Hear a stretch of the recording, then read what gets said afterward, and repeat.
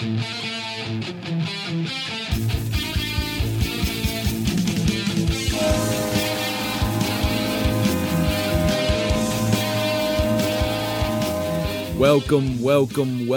back, ladies and gentlemen, to this episode 19 of the Rambling Brews podcast, hosted by yours truly. I go by the name Tim, and this week, for the duration of the episode, I'll be joined by three-time Rambling Brews guest, one of the most requested guests, I should say, also, one of my best buddies in the world, one of the biggest hockey fans in the world, and biggest Pittsburgh Penguin fans in the world, here to break down the playoffs, dummy some beers, talk some wrestling, and start your week off on the right foot. My brother Ray, how's it going, boss? Let's go, Tim. Dude, it's been a long time coming. Since the last time you were on, I don't remember what episode it was, but people have been reaching out to me like, man, you got to get Ray back on again. It's almost like you got to become an honorary guest host. Hey, I've been here for what? You said 19 episodes, so that's about 16% of all episodes? Dude, if that's right, if that's fucking right, it is. That's pretty good math. I just used the calculator on my phone real quick. Hey, before we get started here, my appearance today is brought to you by Dots Pretzels, a family-owned business from the Pride of North Dakota brand, with bakeries located in North Dakota, Arizona, and Kansas. Their special ingredient, the snack you didn't know you needed, is love. That's Dots Pretzels. Man, I knew you said you were going to promo some products that you personally believe in, but I did not expect that to be right off the rip there.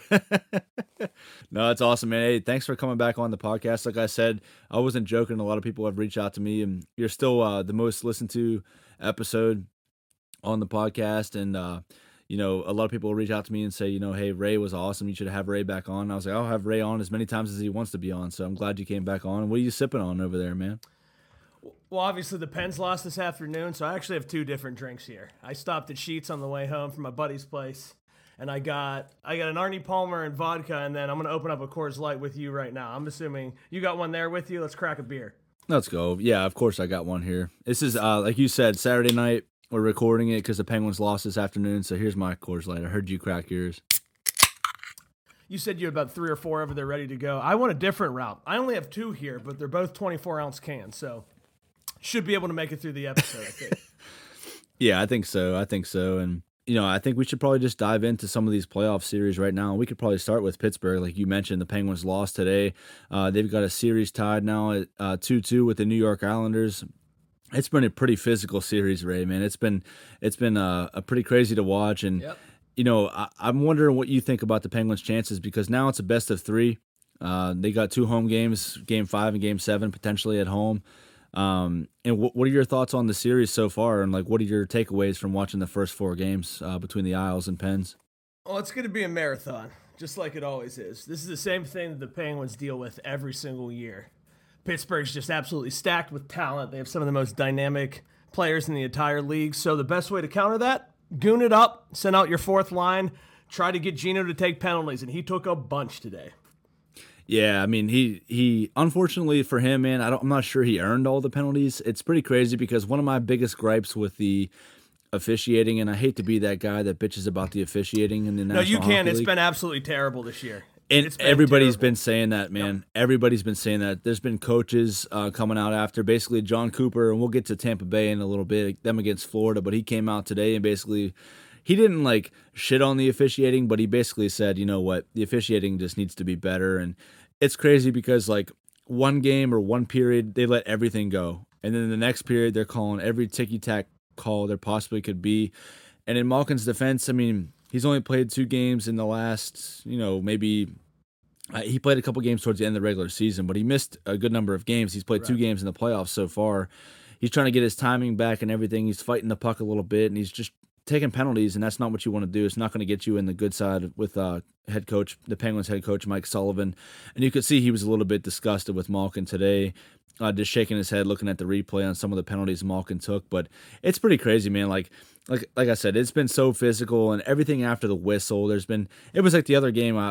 We'll jump to Game 3 real quick, where they had that big scrum after Jari made a great save, held the puck out of the net there, and he was being bowled over basically by all the Islanders, and they've been gooning it up. But basically, it was a whole scrum on the ice.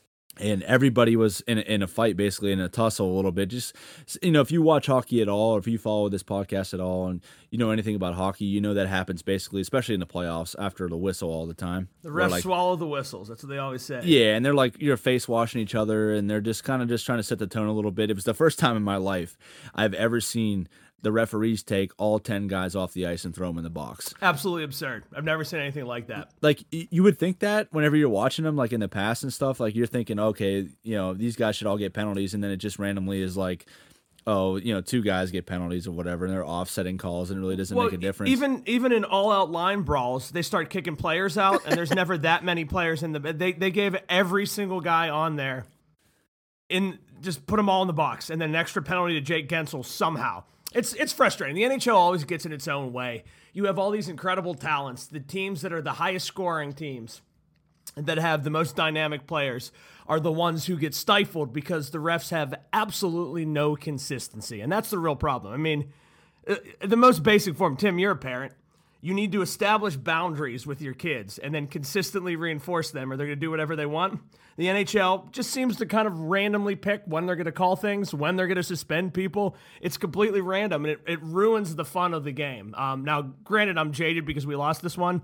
If we end up winning Game 3, I'm like, yeah, they're doing fine. But Game 5. It frustrates me because you have, in that game you're talking about in Game 3, they sent out all their goons, and then they put both full lines are out there, both in the box. The Penguins had Crosby, Gensel, Rust, Letang, and Dumoulin. All went to the box. Yeah, in the box. Any team will trade their fourth line and a couple of scrub defensemen for those 5. And then if that's how the refs are going to call it, no matter what happens, they're going to call. You're not going to pick who's instigating. You're not going to pick an extra call on someone who does something extra dirty. Of course they're going to do that. I mean, and Barry Trotz is going to keep sending out the goons, and then they're going to do whatever they can to stifle, talented players like the Penguins have. It's frustrating, but it's a long series. Yeah, I mean, and that's what Barry Trotz has been doing, man. Like, whenever he was back with the Capitals, they goon it up, and they go after the top players, and that's a good strategy if you're the Islanders in this case, or the Capitals in that case, a couple years ago. Or what Florida's doing to Tampa right now, although it's not working for them because Tampa's just absolutely filling the net. Yeah, exactly. I mean, but that's what you have to do. Like, that's the way the NHL rulebook, to your point, and the way the officials call the games, it basically benefits the teams that have lesser talent. And no knock on the Islanders. They have good players, but like they're not as talented as the Penguins. It all goes back to the New Jersey Devils. The worst thing that ever happened to this league was the Devils winning those series of cups in the 90s. Because so many other teams just copied their trap, that left wing lock, and that's kind of evolved a little bit. You basically clog up the neutral zone. You take away passes, you take away speed, you hold, you hook, and then the refs don't call anything, so you get away with it. And I still think that's the worst thing that ever happened to the NHL. The best thing that could happen is high-flying teams keep winning the cups because it's a copycat league. It always has been. Yeah, it's just because like it evens the playing field. Like, you look at the Islanders. Now, like I said, I'm not knocking the Islanders. They've got a good team. They've got some young good talent. They've got, Matt Barzal and Oliver Wahlstrom, a couple other guys that are good players. But if you look at, like you mentioned, Ray, like the Penguins lineup, from top to bottom, they're way better. And those aren't the guys that are making the biggest impact. Him and they had a good game today, but like they were invisible for the first couple games. You got a guy like, Clutterbuck has been their best player in the whole series because he's crashing the net. He's straight up knocking over goalies, and pucks are bouncing off him into the net. It's not because of his talent. It's because they're not calling all the stuff that he's doing. It's frustrating. Yeah, and like, did you see you probably saw the gif of Crosby, like when Matt Martin was like wrestling him down in Game 3, and then John Marino jumped in and tried to help him out, and Crosby just like got his helmet knocked off, and he's just sitting on his ass in front of the net, and he's just shaking his head, thinking like, basically what Mario Lemieux used to say, this is a fucking garage league. Like back against the Panthers in 95, 96. Yeah, exactly, like I'm the best player in the league, or one of the best players in the league in Crosby's case. And like, I've always said this, I say this every episode, and I'm sure the listeners are probably tired of me saying this, but people don't pay money to watch Matt Martin play. No, they don't. They pay money to watch Sidney Crosby play, Matt Barzal play, they watch Connor McDavid play. Yep. We'll get to him in a little bit. But like, they don't pay money to see these guys, but the NHL, for some reason, they have this mindset, this dinosaur mindset that the fourth line jabronis mean just as much as the top line guys. And they don't. And like it really hurts the sport, I think. And that's why Mark Madden here in Pittsburgh has said it, and many people have said it, that the NHL is the sixth is ranked sixth in the four major sports, if that makes sense, because like nobody cares about them because they don't do anything to promote the game, and they really hurt their game by the way it's officiated, especially in the playoffs, where they just put the whistle away, and then to your point, they just pull the whistle out and just call some random ass penalty for no reason, and the players are just like, "What the hell?" Like I've been to expect. There's no consistency whatsoever. It's ridiculous. That's half the problem. The other half is that, like you said, the dinosaur mindset. The media loves those guys. You have after the Pens with that game was it game 3? Yeah, unbelievable. That 5-4 game, just one of the most fun playoff games you're going to see in a long time.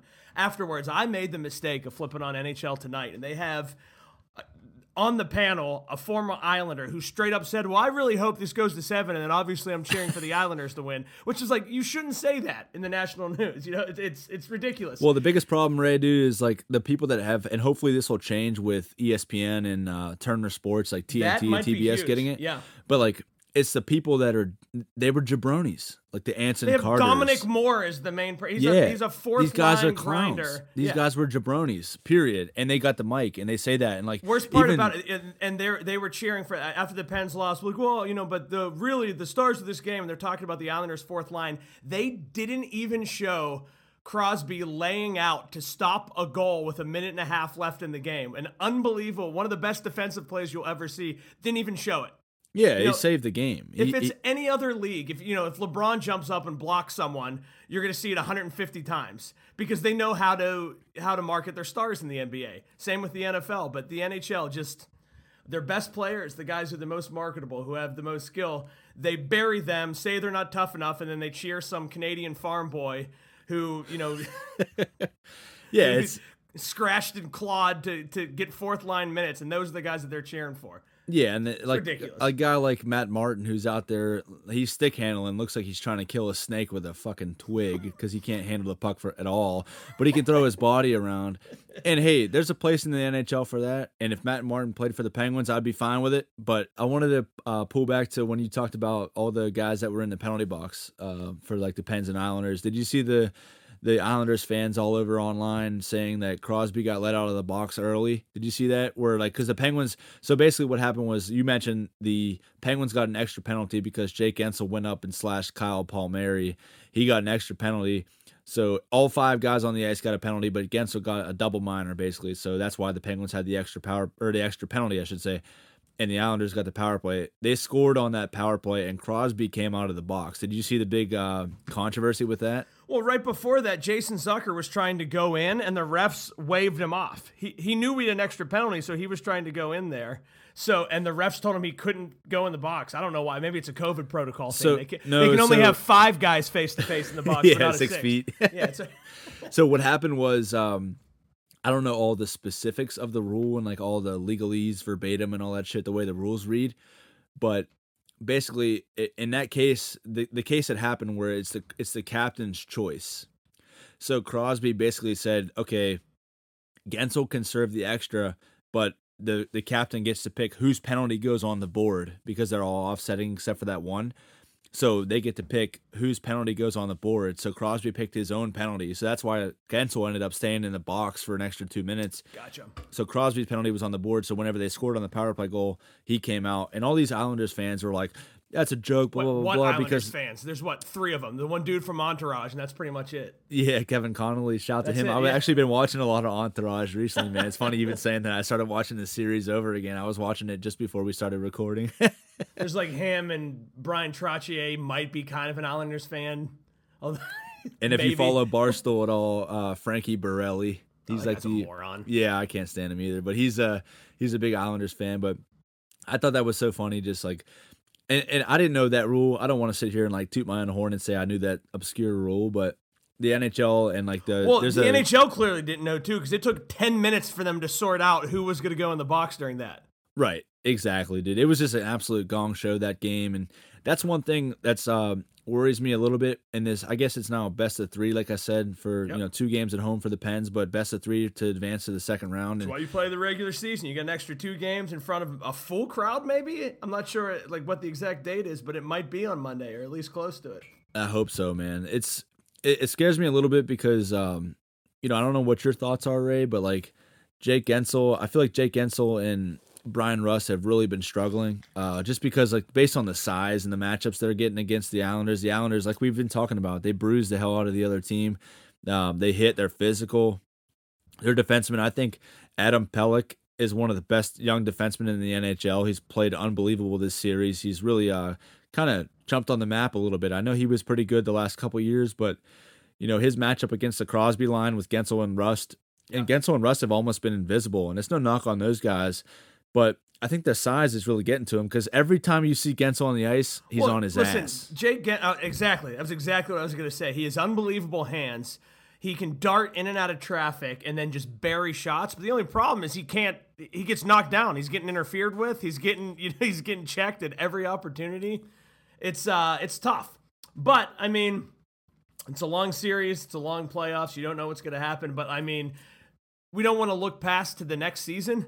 But the Penguins are definitely going to do a little bit of I'm not going to say a roster overhaul, but look who's in the office now. Brian Burke and Ron Hextall.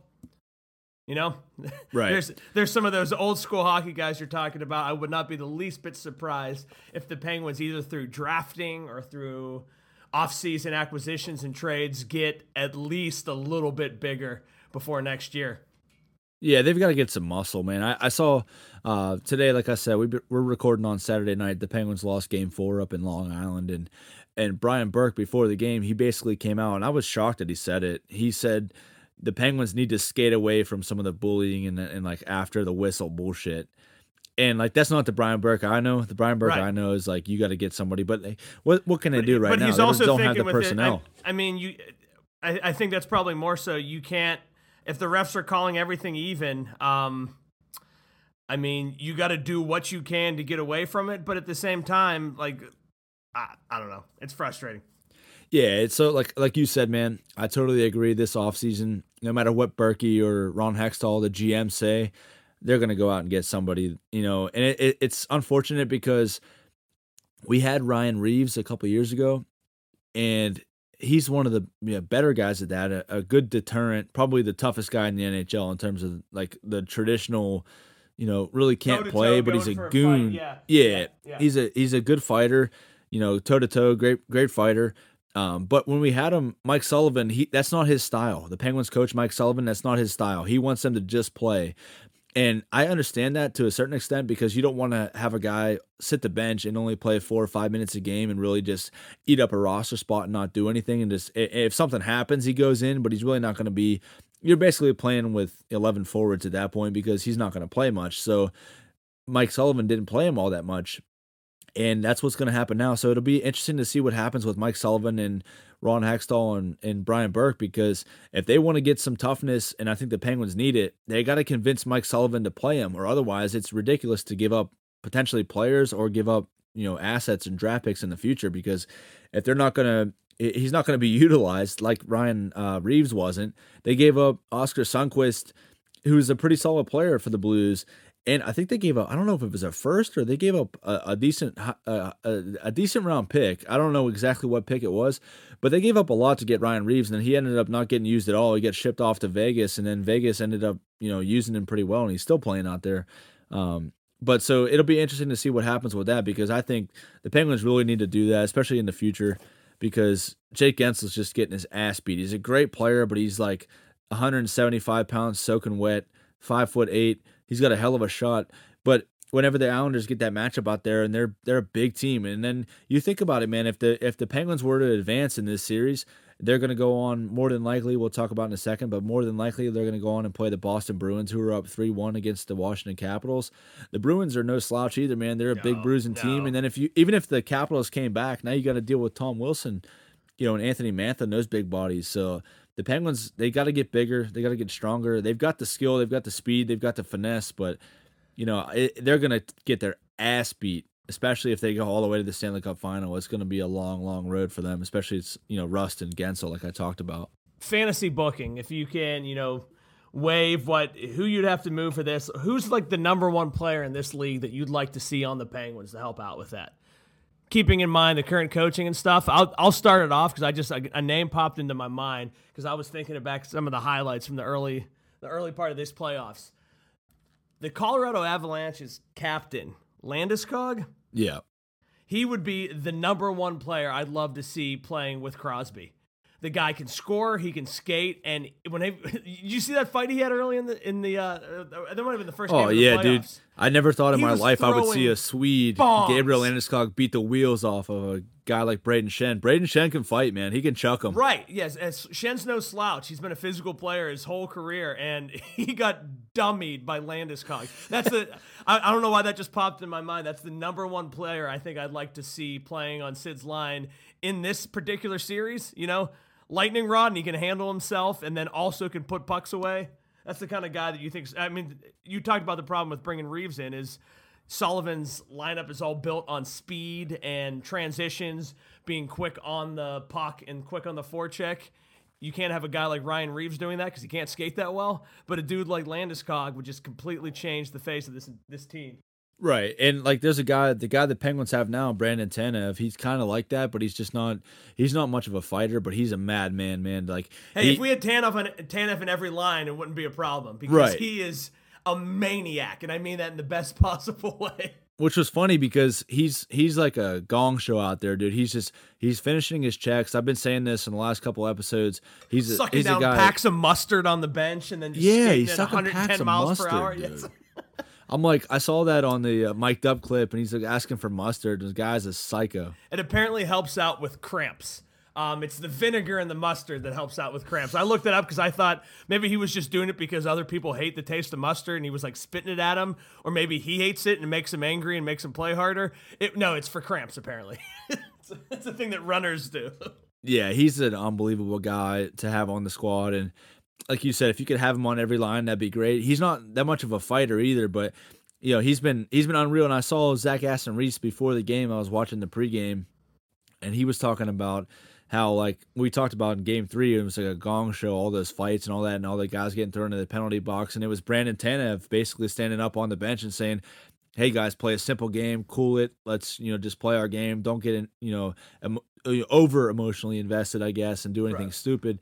And it was cool to see that, and that's the kind of guy the Penguins need. And to answer your question about, like you mentioned, Gabriel Landeskog, there's absolutely no chance the Penguins could get a guy like Landeskog because he's that good. He's the captain. He's their captain, yeah. Right. He's one of the best players in the NHL. It's just fantasy booking. I don't know if there's anybody out there. I don't know if there's anybody out there that can fill that void for the Penguins, and as much as it pains me to say it, unless you're going to get a guy like Tom Wilson from the Capitals to come over to Pittsburgh. I've said it before on the podcast, Ray, like, if he was a Penguin, I'd probably love him. I hate him so much. He's such a dirty player. I hate him so much. But the way he's one of the last true power forwards in the league, I think. Right.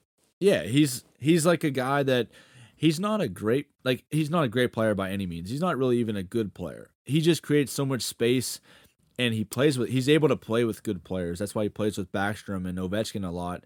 And you could put me with Ovechkin and Backstrom, and I could probably bounce a couple in off my ass on an OV one time, or I'll have a welt on my ass the size of Texas. But it's just like that's the type of player I think. But the NHL is trying to push them out a little bit. But at the same time, they're not, because Tom Wilson's taking headshots and then he doesn't get suspended. I mentioned that earlier. You got to set boundaries and be consistent. So you had Tom Wilson trying to kill a guy, and he gets a $5,000 fine, and then Kadri's out for 8 games for like the exact same hit.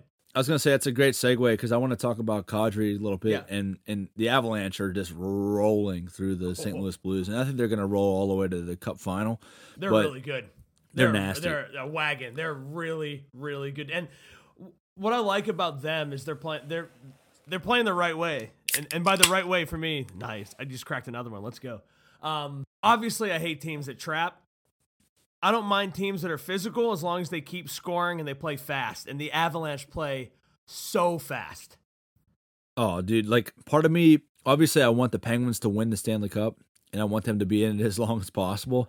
but part of me is just praying for a Tampa Bay Lightning Colorado Avalanche series.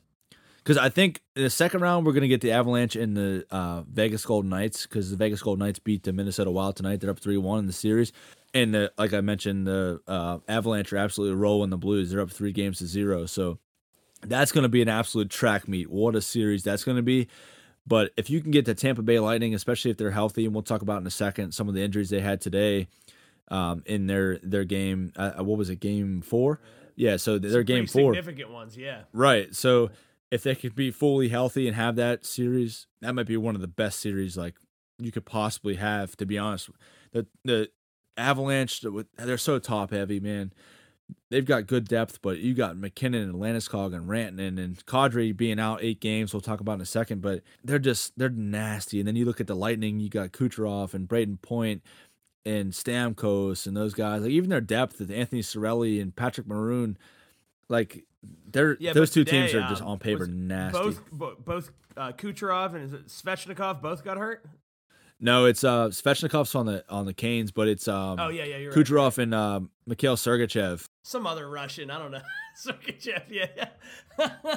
Sergachev, I didn't see exactly what happened to him, but Kucherov, he got it was a standard Patrick Hornquist hit. Oh, I did see that. Actually, yeah. I did see that. It didn't look dirty at all, and it was kind of similar. Not in the same area as Anthony Duclair. He slashed Kucherov. It was definitely a slash. Yeah, he caught him on the inside of the knee. It looked so light.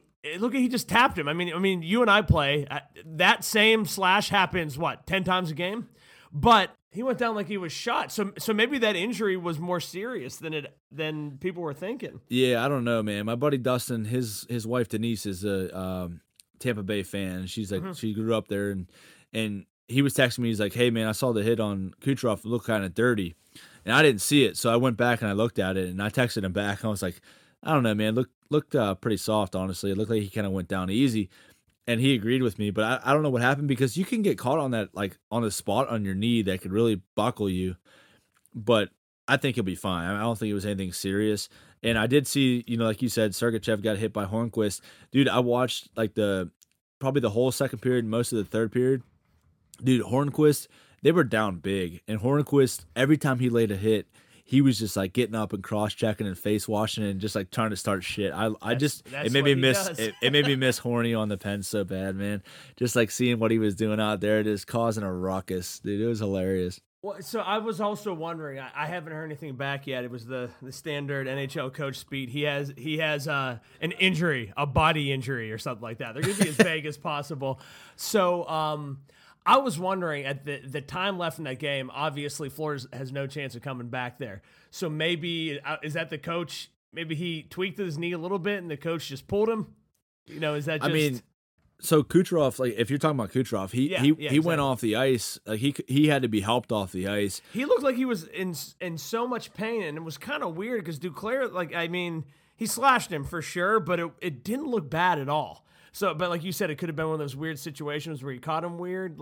And maybe it's one of those things that if it's a game 7 and they're behind, he might come back. Right. We'll find out more in the next 24 hours, I'm sure, whether or not that was a serious injury or not. And I agree with that. Like, I think he was definitely hurt. I think it's like one of those things where like he got caught on the sweet spot of his knee or something and it just really hurt. Like, if you bang, I don't know if you've ever banged your knee together, like banged your knee against somebody else. So you're playing like tackle football or something like that. All the time. It can really, it can really fuck you up and like you feel horrible. You feel like you can't move for a few minutes and then you're fine.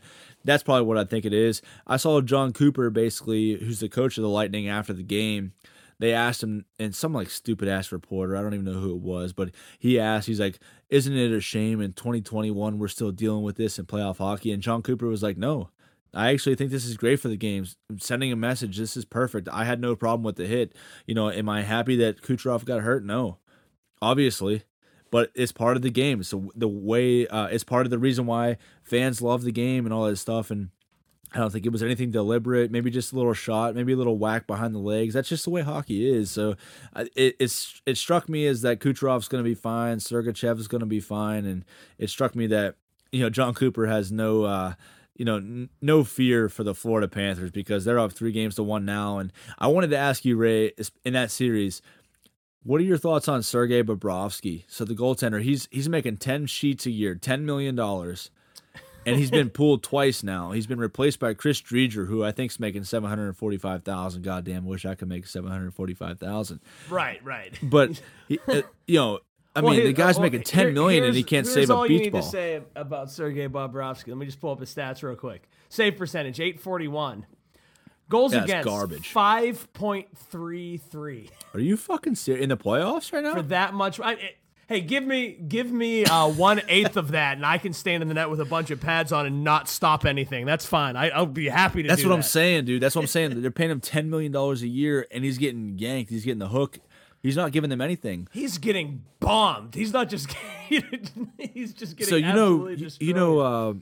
Obviously Jeff Veda, a good buddy of mine. He plays goalie for us in the Muffin Farmers.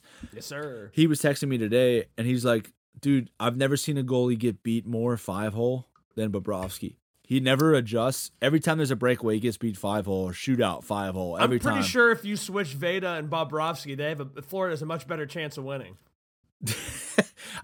But I don't know if Veda would tell you that, but I'm sure he could probably put up an 841. Hey, he's a proven percentage. winner. He's got a couple championships. He'll be happy to hear that on this part of the podcast. But dude, honestly, it's crazy because he came out of Columbus and everybody knew he wanted to go to Florida because he wanted to be in Fort Lauderdale, Sunrise, Miami area, as the high-end Russian player. But he's not going to live up to it. And $10 million for a goaltender is a lot, especially whenever you're not making the saves and you're getting replaced by, first of all, Chris Driedger, who I mentioned is making under $1 million. And then Spencer Knight, he's a rookie. He's coming out of, playing junior hockey. And he played a couple games this year, and I don't know what you do because I'm not sure the exact status of his contract, but I'm sure he has a no movement clause that kicks in pretty soon. So Florida and Joel Quenneville and those boys, they might be pretty much fucked when it comes to getting rid of him. And it's not Joel Quenneville's fault, their head coach, because he came after he was signed. But you figure you're going to sign a guy to that much money, he's got to produce better than that.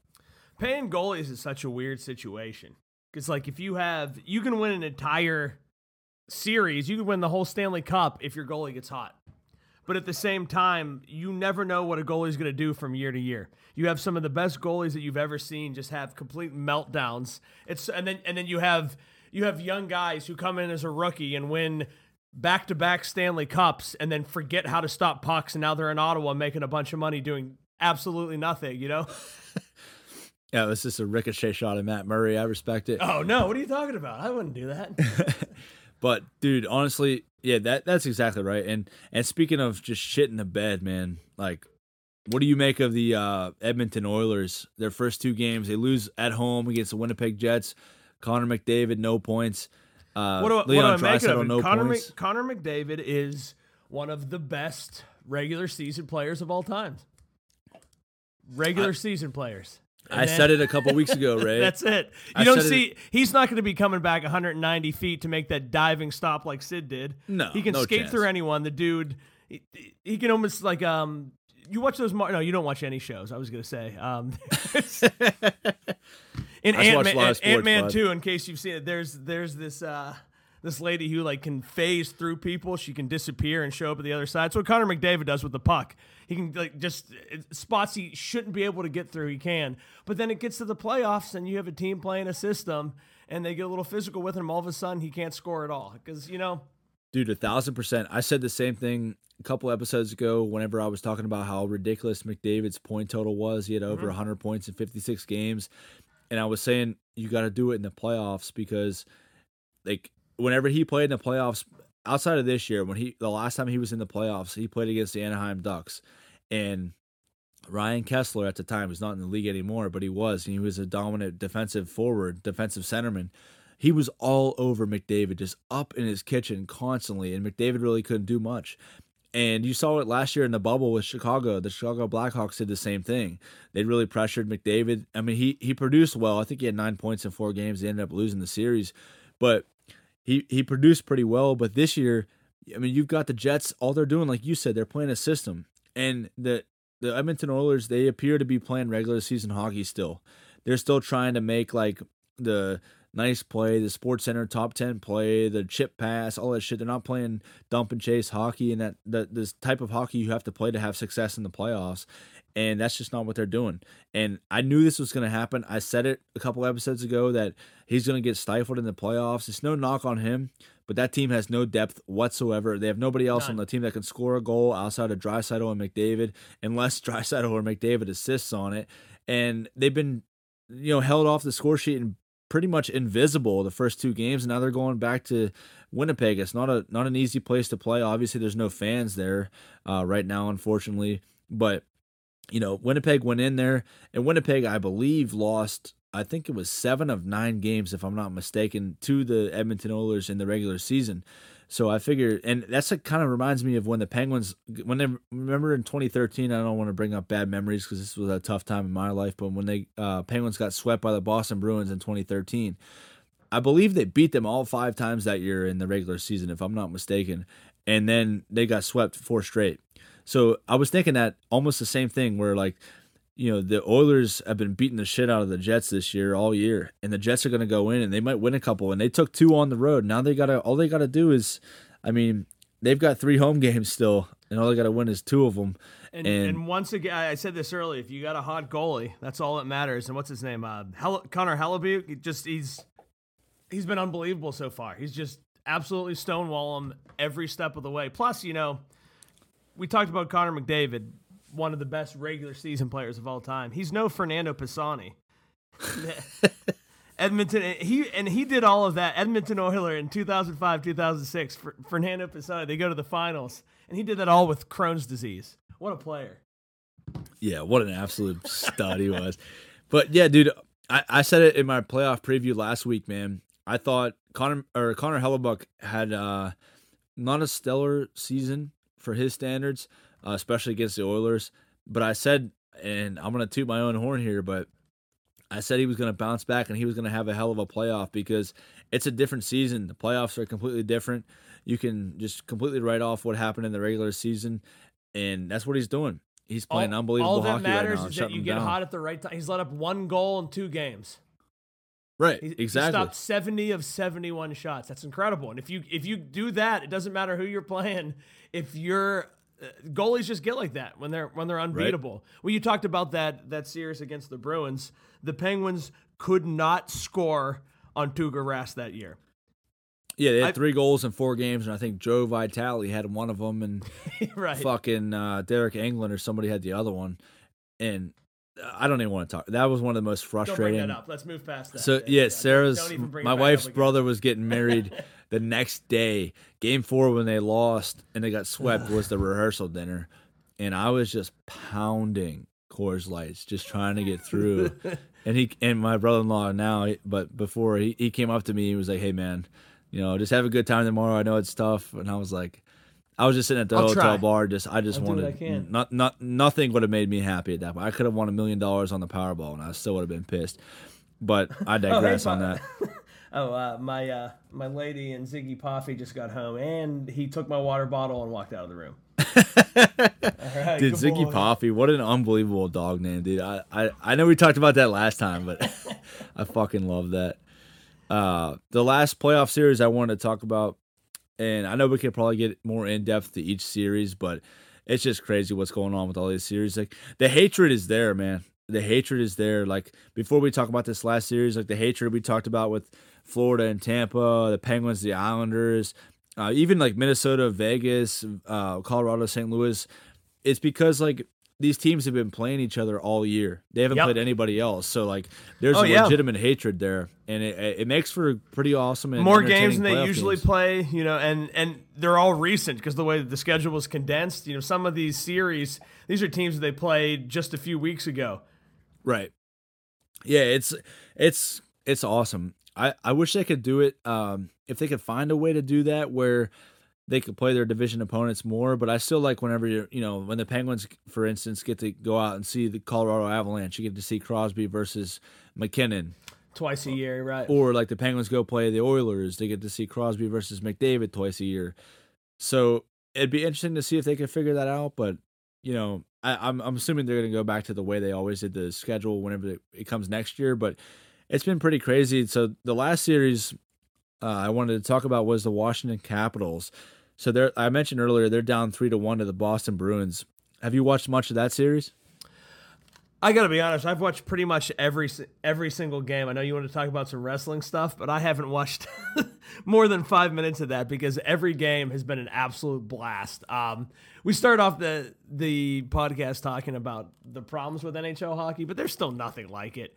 Playoff hockey, like you mentioned, the teams, they absolutely hate each other. It's a bloodbath. You have some amazing goals. Every single the lead changes. So yes. It's such a weird series to watch, though, because I hate both teams so much, and I really don't want either of them to win. Right. Yeah, that's how I feel, too. I thought the Bruins would win this series in 6 games, I believe was my prediction, and that looks pretty good right now as they're up 3-1. Yep.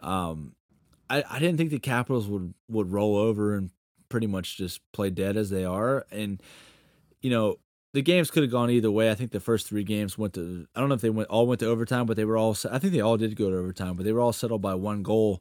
So they, easily could have gone the other way, for whoever won each game. But it's, the way Taylor Hall has been playing, Bergeron, Marchand, Pastrnak, they got in the mix last night in game 4, and the Capitals really just haven't had much to show for it.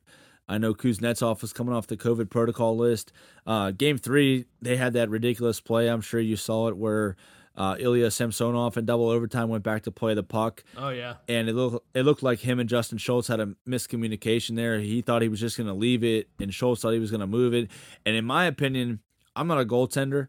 I never have been a goaltender. But just from my experience watching hockey, it's the goaltender's fault because – he should know that if a forechecker's forechecking that hard, no matter what the defender says, he should, worst case, just chip it or rim it off the glass. Like there's no harm in just shooting it off the glass or chipping it over to Schultz, and I think that's what Schultz was thinking. Like Schultz was thinking he's going to chip it over to me because Craig Smith is the guy that scored the eventual game winner. He's coming in hard. He's going to attack the puck. Basically, he's got a free rein to the puck there.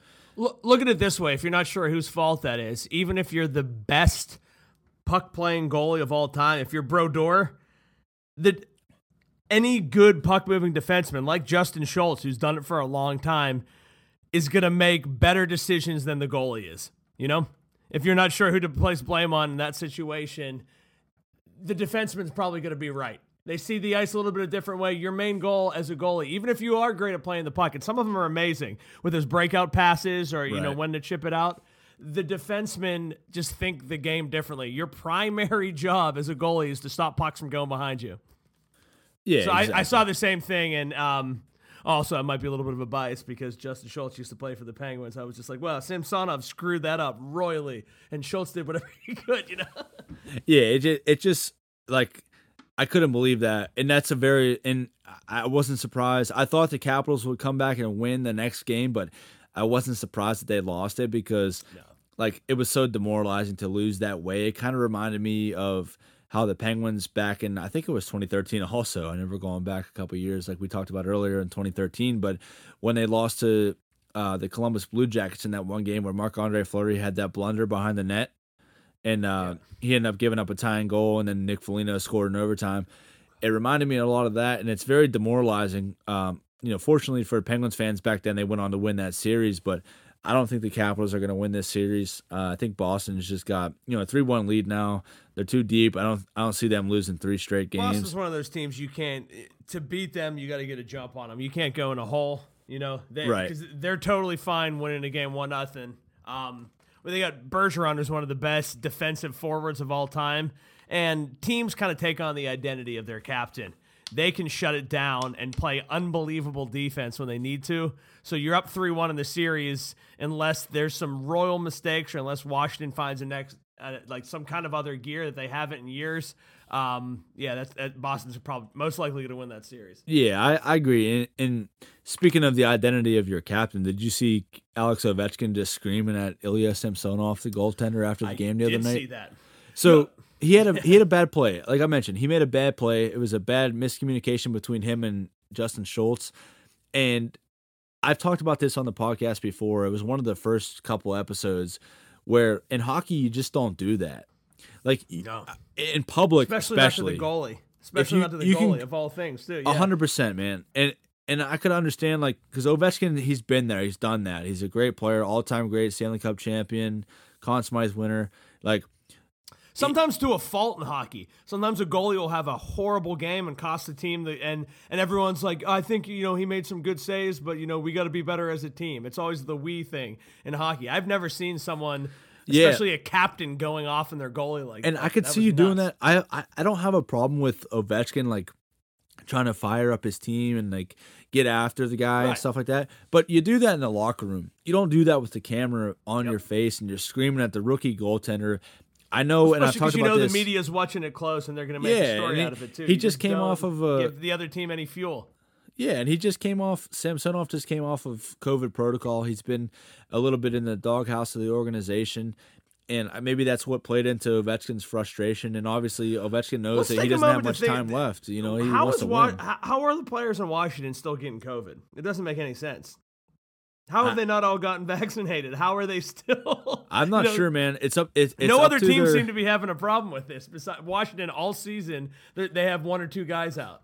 It's up to it's the player's choice, so they're not forced to get it. And I don't want to pivot over to the NBA, but LeBron James, I guess allegedly he's chosen not to get the vaccine.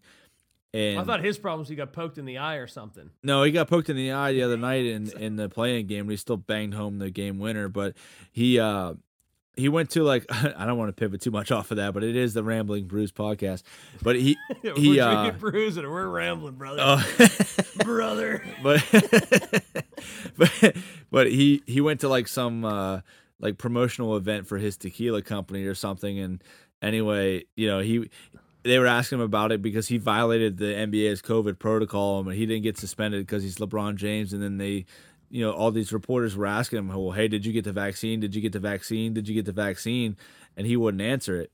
So I think that's part of it because, like, the NHL basically came out and said, like, the restrictions will be loosened on each team that has above 85% vaccination rate. Mm-hmm. I saw a couple teams that didn't do that. I know the St. Louis Blues didn't do that, and they've had a little bit of a COVID outbreak. I think they had 5 or 6 guys recently that got it.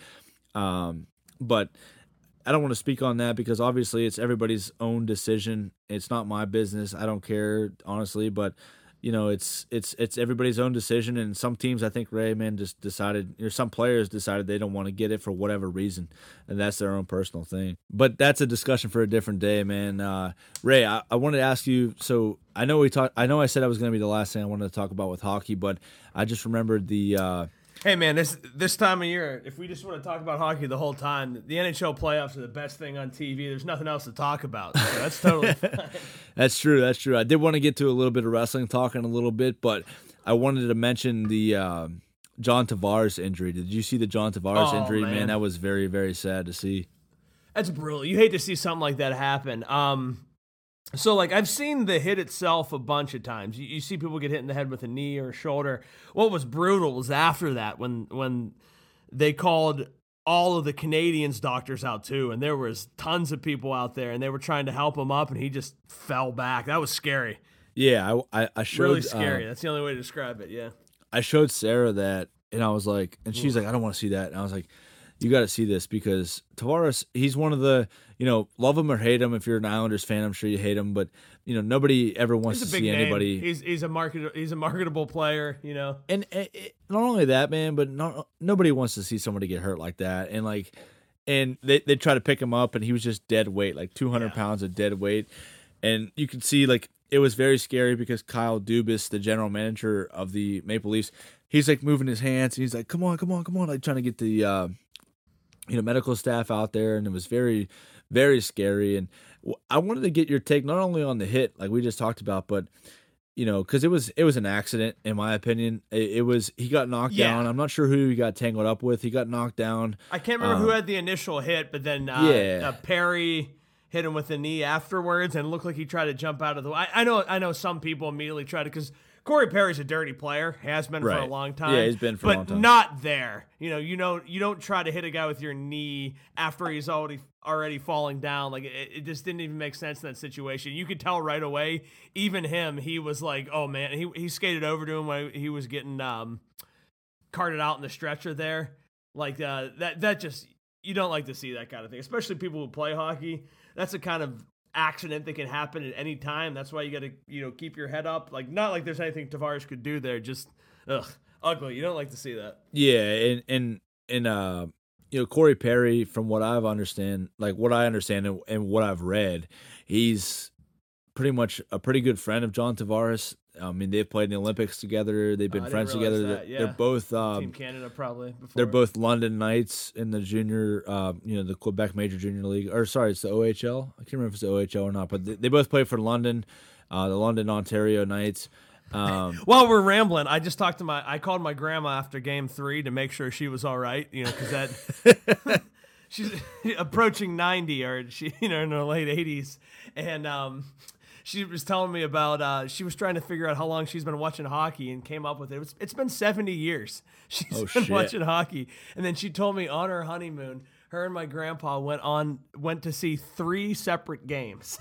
And one of them was up in London, Ontario. I'm not sure if it was the Knights or not, but this was, 65, 70 years ago. Dude, that's fucking awesome, man. That sounds like I love that you brought up the London Knights. I'm like, I got to share that right away. Dude, that sounds like the best honeymoon of all time. I wish. Apparently someone pitched a no-hitter, and my grandpa stayed up to watch the game, and my grandma still is mad at him to this day. She stayed up to watch a baseball game on their honeymoon. But hey, I don't want to get into baseball because I honestly don't give a shit about baseball. But there's been no hitters left and right this year in the major leagues. I'll leave it at that. But it's because they probably have a dead ball and they'll juice it, and then people are going to start hitting dingers again. Listen, I'll start watching baseball when you're allowed to juice and you just hit the ball 500, 600 feet. That was the most fun I've ever had watching baseball. When Mark McGwire and Sammy Sosa were just, their muscles were popping out of their bodies, and they were hitting the ball a mile and a half. It was amazing. It was the best time. That was the best time. I wasn't even a baseball fan, but I remember exactly where I was. Same here. Like when Barry Bonds and those guys were just hitting dingers left and right. And like Barry Bonds was getting he would come up to bat 4 times in a game. He'd get 2 decent pitches because most of the time he'd get intentionally walked or they'd throw the ball in the dirt. And any decent pitch he got, he hit it into the fucking Cove or whatever the hell it was called out there at AT&T Ballpark. I think it was AT&T Ballpark at the time out in San Francisco. But piggybacking back to Corey Perry. Baseball, bro. Okay. I was talking about my grandparents on their honeymoon. Obviously, that was something you wanted to talk about in today's podcast. No, I appreciate the hell out of that, dude. That's a boss move story right there, watching the no-hitter and when your grandma was trying to get after it. I'll have to find out. My grandpa will definitely know who it was in the game. I'll get that to you, but I'll make sure I share that next time. That's awesome, dude. But honestly, with Corey Perry, the only thing I wanted to ask you about was Nick Foligno. He came out and he challenged Corey Perry to fight, and Corey Perry, after the whole Tavares incident, and we've already established, and I think everybody has established it was an accident. Maybe Corey Perry's a little bit reckless. Like you mentioned, he's a dirty player, so he doesn't get the benefit of the doubt. A lot of elbows, a lot of things like that. Right, but, right. Yeah. But I don't think it was necessary for Corey Perry to have to fight. I'm not sure anybody really wanted to see a fight after that. I like fighting. I'm an advocate for fighting in the NHL. I think it has its place, but I'm not sure it has its place when it's a complete accident. Like, he obviously didn't mean to do that. I'm not sure it really served any purpose, and I was interested in what you thought about that. Didn't help Toronto win the game either. No, exactly. So, I don't know.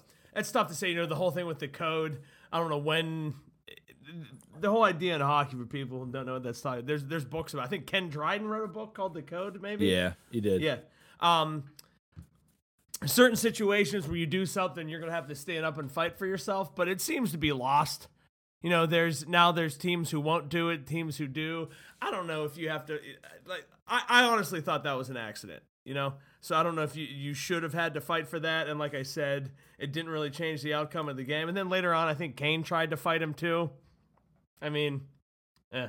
Is what it is. I hope Tavares is all right. Yeah. on behalf of the Rambling Brews podcast, we definitely hope Tavares is all right. He's a good guy, great hockey player. I saw he was diagnosed with a concussion. Yeah, he had no neck sure. injuries. That's good. No core injuries, anything like that. Nothing serious. Obviously, concussions are serious, but you know what I'm saying.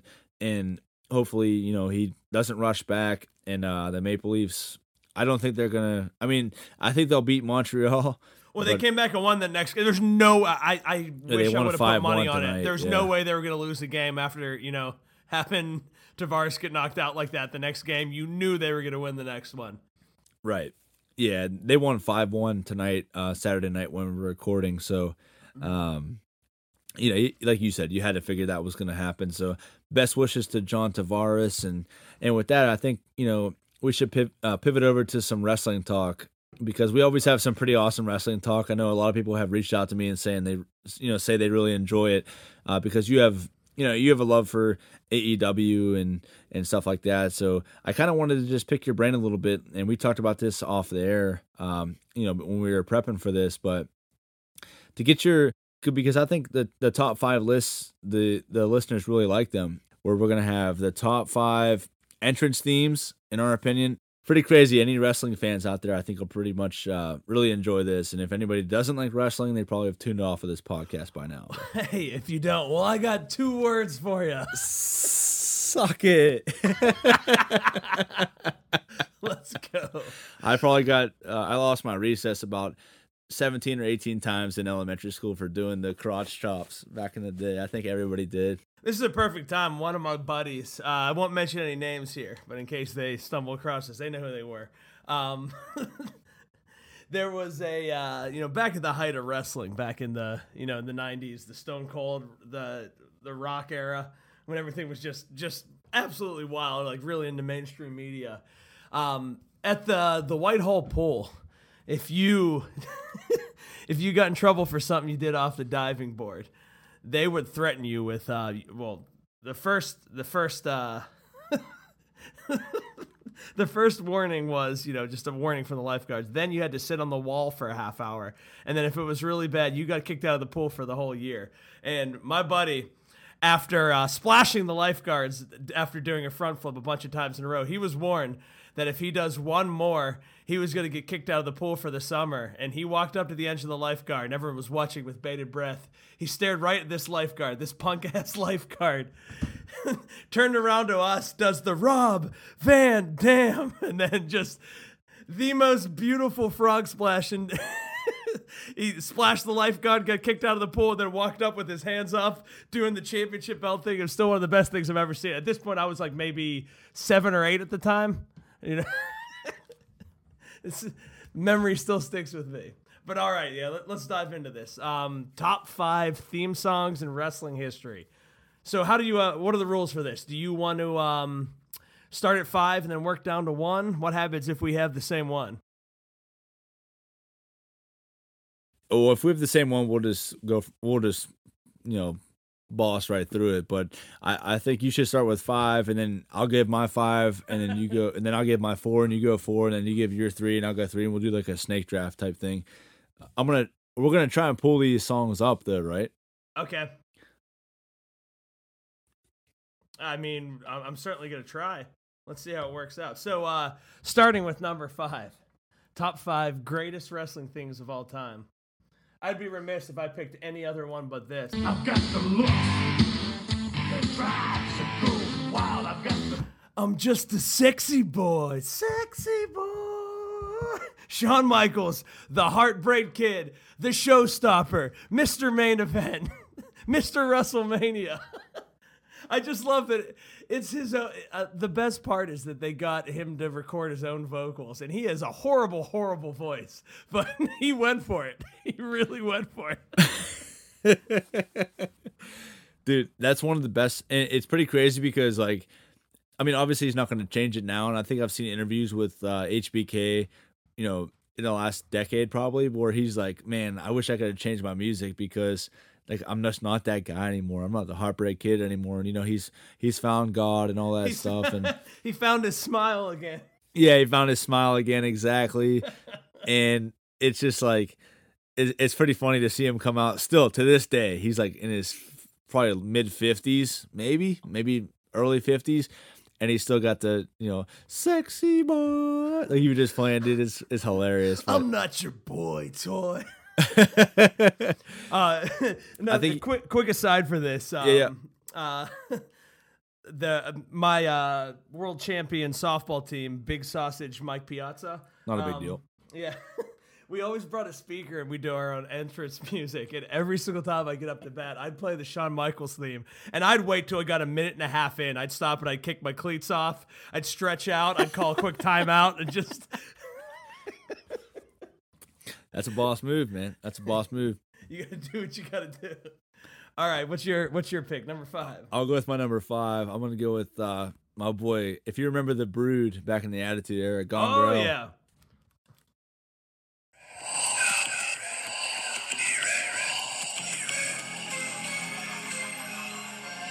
Dude, this theme is so sick.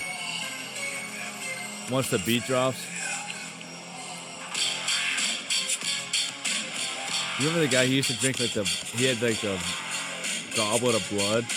So the Brood, for the people who don't follow wrestling closely, it was Gangrel, it was Edge and Christian, who became way more famous on their own with their ladder matches, but their gimmick, they were straight up vampires, and they came at the one time, like, there was blood dripping from the ceiling, and they'd come out and they had fake vampire teeth in. This was like, wrestling was the best in the 90s because they just leaned into the ridiculous gimmicks. They came out from under the ramp, and it like pulled them up, and they had like the fire, like the flames around them. Dude, it was awesome. On account of they were vampires, right? Exactly, dude. Exactly. I'll go over to my 4th pick, and then you can give your 4th pick. But this is my 4th pick, the original Rock theme. After he was Rocky Maivia and like all that bullshit with he was the baby face he had like the what is it called, like the lei or whatever, like the Hawaiian lei, like the feathers over your. I think it's just called a lei, right? Yeah. Yeah, I think it is a lei. He had that. And he was like the baby face, and then he finally became a heel. And that's when he was awesome, but that's my number 4, so here it is. Do you smell what the Rock is cooking?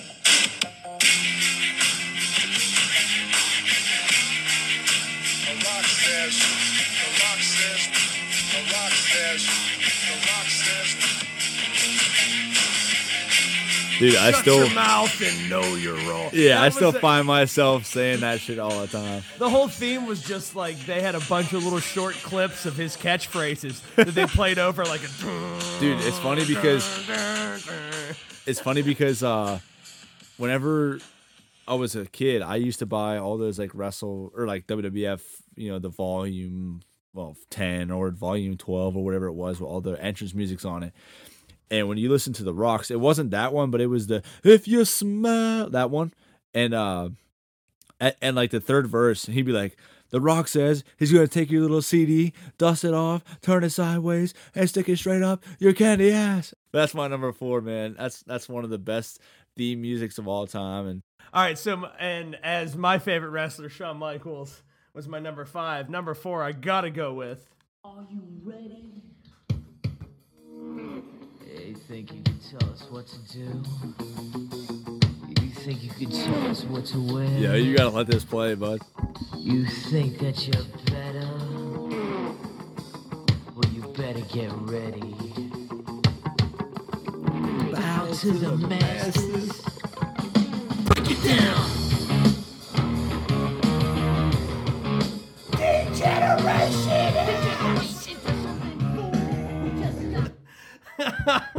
Dude, that's one of the best, man. So I want to clarify something here. So many people think that song is written by Rage Against the Machines. It is absolutely not. It was just, peak 1997. I think that was Jim Johnston, who was the same guy who wrote most of those themes. Yeah, so for those who don't know, Jim Johnston, who Ray mentions, he was the theme music guy for the WWF. I think he still is, actually.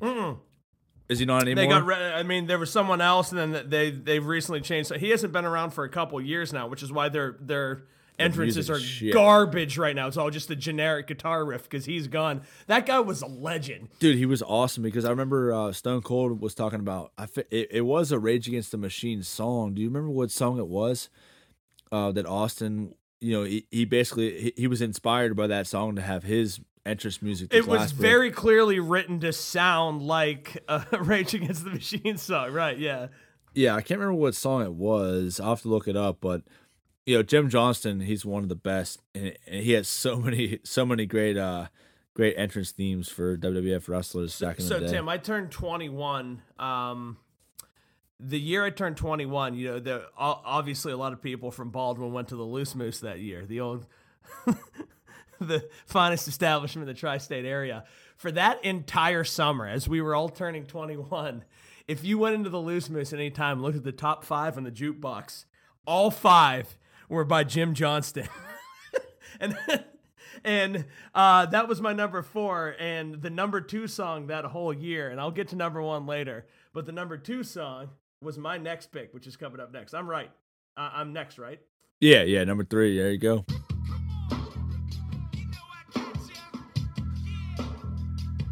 Break the walls down!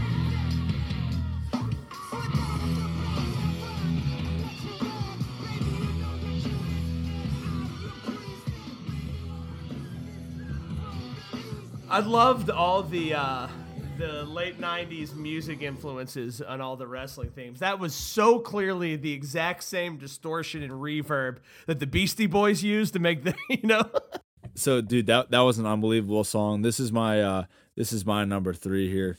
I got to go with, so I'm not the biggest fan of this guy as a wrestler, but this is one of my favorite entrance themes of all time. It's the Cerebral Assassin, Triple H. Is this on? Yes, this is the right one, too. This is his best of all time.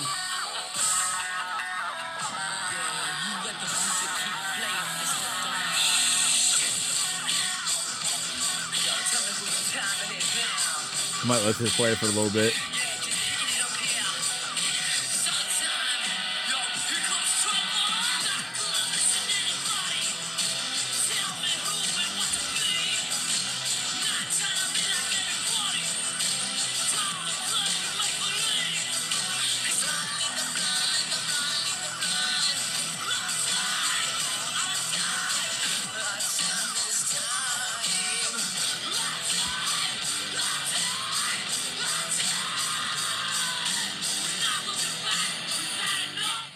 Dude, what a great song, dude. Didn't China use that for a while? She did, yeah. Yeah. She did whenever her and awesome. Hunter were together. But dude, that's the best. That's the best Triple H theme. Other than I like King of Kings because it's Motorhead. I like Motorhead and Lemmy, but the Ace of Spades. The Ace of Spades is sick, dude. But Triple H, he wasn't one of my favorite wrestlers. He's one of the best heels of all time. He was always, to me, he was always the guy that worked with the guy that drew the money. So he was real good with like working with Austin or working with Rock or working with Taker. And speaking of Undertaker, this is my number 2. This is Undertaker's best theme song. This is also my number 2, so I'm just gonna go ahead and say it. This was the number 1 song that whole year after we all turned 21 at the Loose Moose. So just go ahead and play it.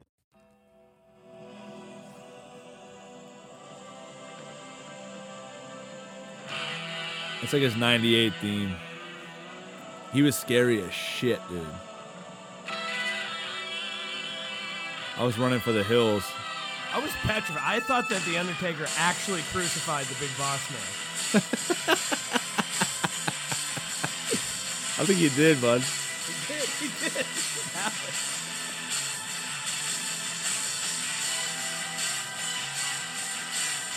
This is Jim Johnston, too. Of course it is. He's a legend.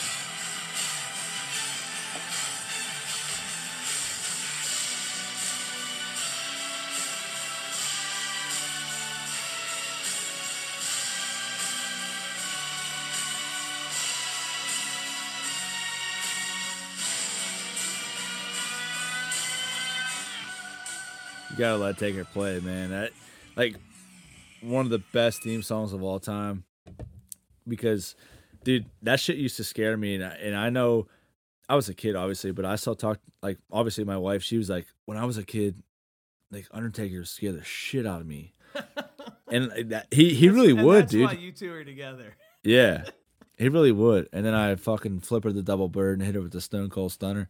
Speaking of which, I got my wedding coming up in a couple months. There's a wrestling term. It's called a receipt. At Tim's wedding, like, you know exactly where I'm going. Yeah, I know. At your own wedding, obviously you're gonna go over at your own wedding. And Tim hit me with probably 14 to 20. I'm not sure. I blacked out at one point. I lost track. Every time he saw me, he hit me with a stunner, and I had to sell my ass off. So you got that coming for you in a couple months. You did me a solid, buddy. You did me a solid. You sold that fucker. I blew out the knees. I think I ripped my my suit coat. I didn't do what I had to do. You sold it, man. I appreciate the hell out of that. But you're up for number 2. You said number 2 was the Undertaker, right? I picked the Undertaker too, so I'll go ahead and pass. And then I got my the number 1 overall wrestling theme. You want me to save mine for last, or you? No, have you yours? can go. You can go first. All right. So this is mine. I'm a nice man. Yeah, I'm a nice man. Badass Billy Gunn. I love 'em. I love to kick 'em. I love to shove 'em. I love to stick 'em. Love to float 'em. I love to watch 'em. I love to pick 'em. And I'm gonna kick 'em. 'Cause I'm a nice man. In case you couldn't make out those words, I'm gonna go ahead and read the lyrics to you right now. I love to love 'em. I love to kick 'em. I love to shove 'em. I love to stick 'em. Love to flaunt 'em. I love to watch 'em. I love to pick 'em. And I'm gonna kick 'em. 'Cause I'm an ass man. Yeah. Yo, you remember You can't back get in the away with 90s? that kind of shit today. Just, No, his he whole had a gimmick pair was- of he he had a pair of green trucks with green lips trunks on with either the lips side on of the them. chin. Oh yeah, because he was an ass man. You remember? I don't know if you remember this or not, but he was having a feud with The Rock. He came out and he was talking all this bullshit on The Rock, and The Rock like got some girl to give him a massage on his ass, and she rubbed his ass with the People's Poison Ivy. You remember that? And like the badass Billy Gunn had he had poison ivy on his ass. Obviously, it was part of the storyline, but Well, he's an ass man. He puts his ass places that most people don't. yeah, dude, that's one of the best songs of all time. Dude, badass Billy Gunn and then Val Venus, some of the two, just the craziest characters of all time. But I was gonna include that one, but part of the thing that made his so great was the actual the Jumbotron entrance. It was just all of this vaguely sexual things. There was a hot dog sliding into a bun, and then a flower blooming, and then with that the saxophone song playing, and then he'd come out with the towel. Just absolutely absurd. But that's a great number 1, dude. I'm actually pretty jealous you picked that as number 1, but I had to go with this. So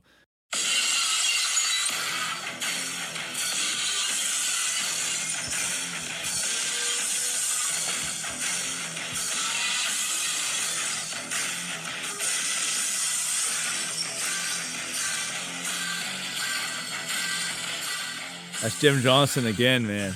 Don't even need to play the whole thing. All you need is to hear that glass break. You know that the Oh, yeah. Texas rattlesnake's coming. I stone cold a couple beers while I was listening to it right now.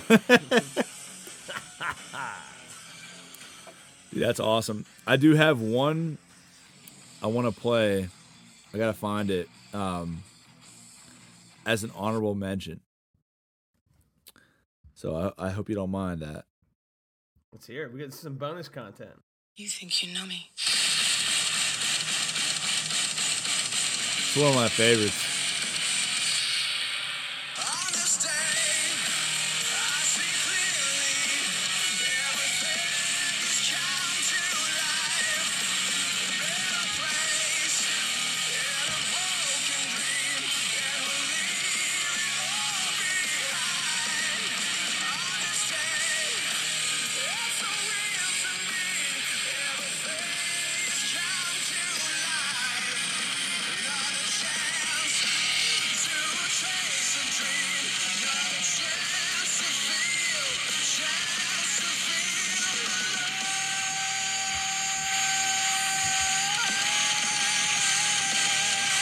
Dude, one of my favorites. Dude, I love Edge.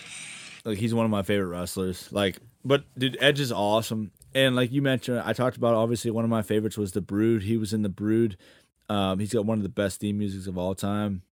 He's got one of the best, just as far as being a top tier wrestler. He's one of the best ever, best tag team wrestler, one of the top 5, tag team wrestlers in my opinion. Individual wrestler, great, just a great performer. One of my favorites. So I had to include him as an honorable mention. He didn't quite squeak into the top 5, but Ray, man, I can't thank you enough for coming on. I know it's the 3rd time you've been on, and the listeners have been asking for it. They love when you come on, so I appreciate the hell out of that, man. I appreciate you, Tim, and we got a big game tomorrow. We do. We're going to be ready to go. Before I go, first of all, again, my appearance brought to you by Dots Pretzels. I have a quote. I want to leave you guys with a quote here. All right. I can't wait to hear this. Listen, this is really important, Tim. I want you to pay attention to All right. specifically you. I got you. Tim. Forget about the rest of the listeners. This is me to you. All right. Hard work pays off. Dreams come true. Bad times don't last. But bad guys bad do, baby. Guys do. The World Wrestling Federation. For over 50 years, the revolutionary force in sports entertainment.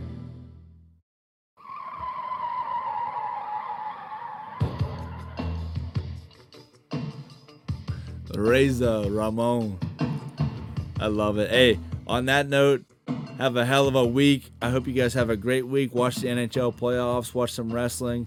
Enjoy the hell out of yourselves. And remember, if I don't see you around here, I'll see you around here.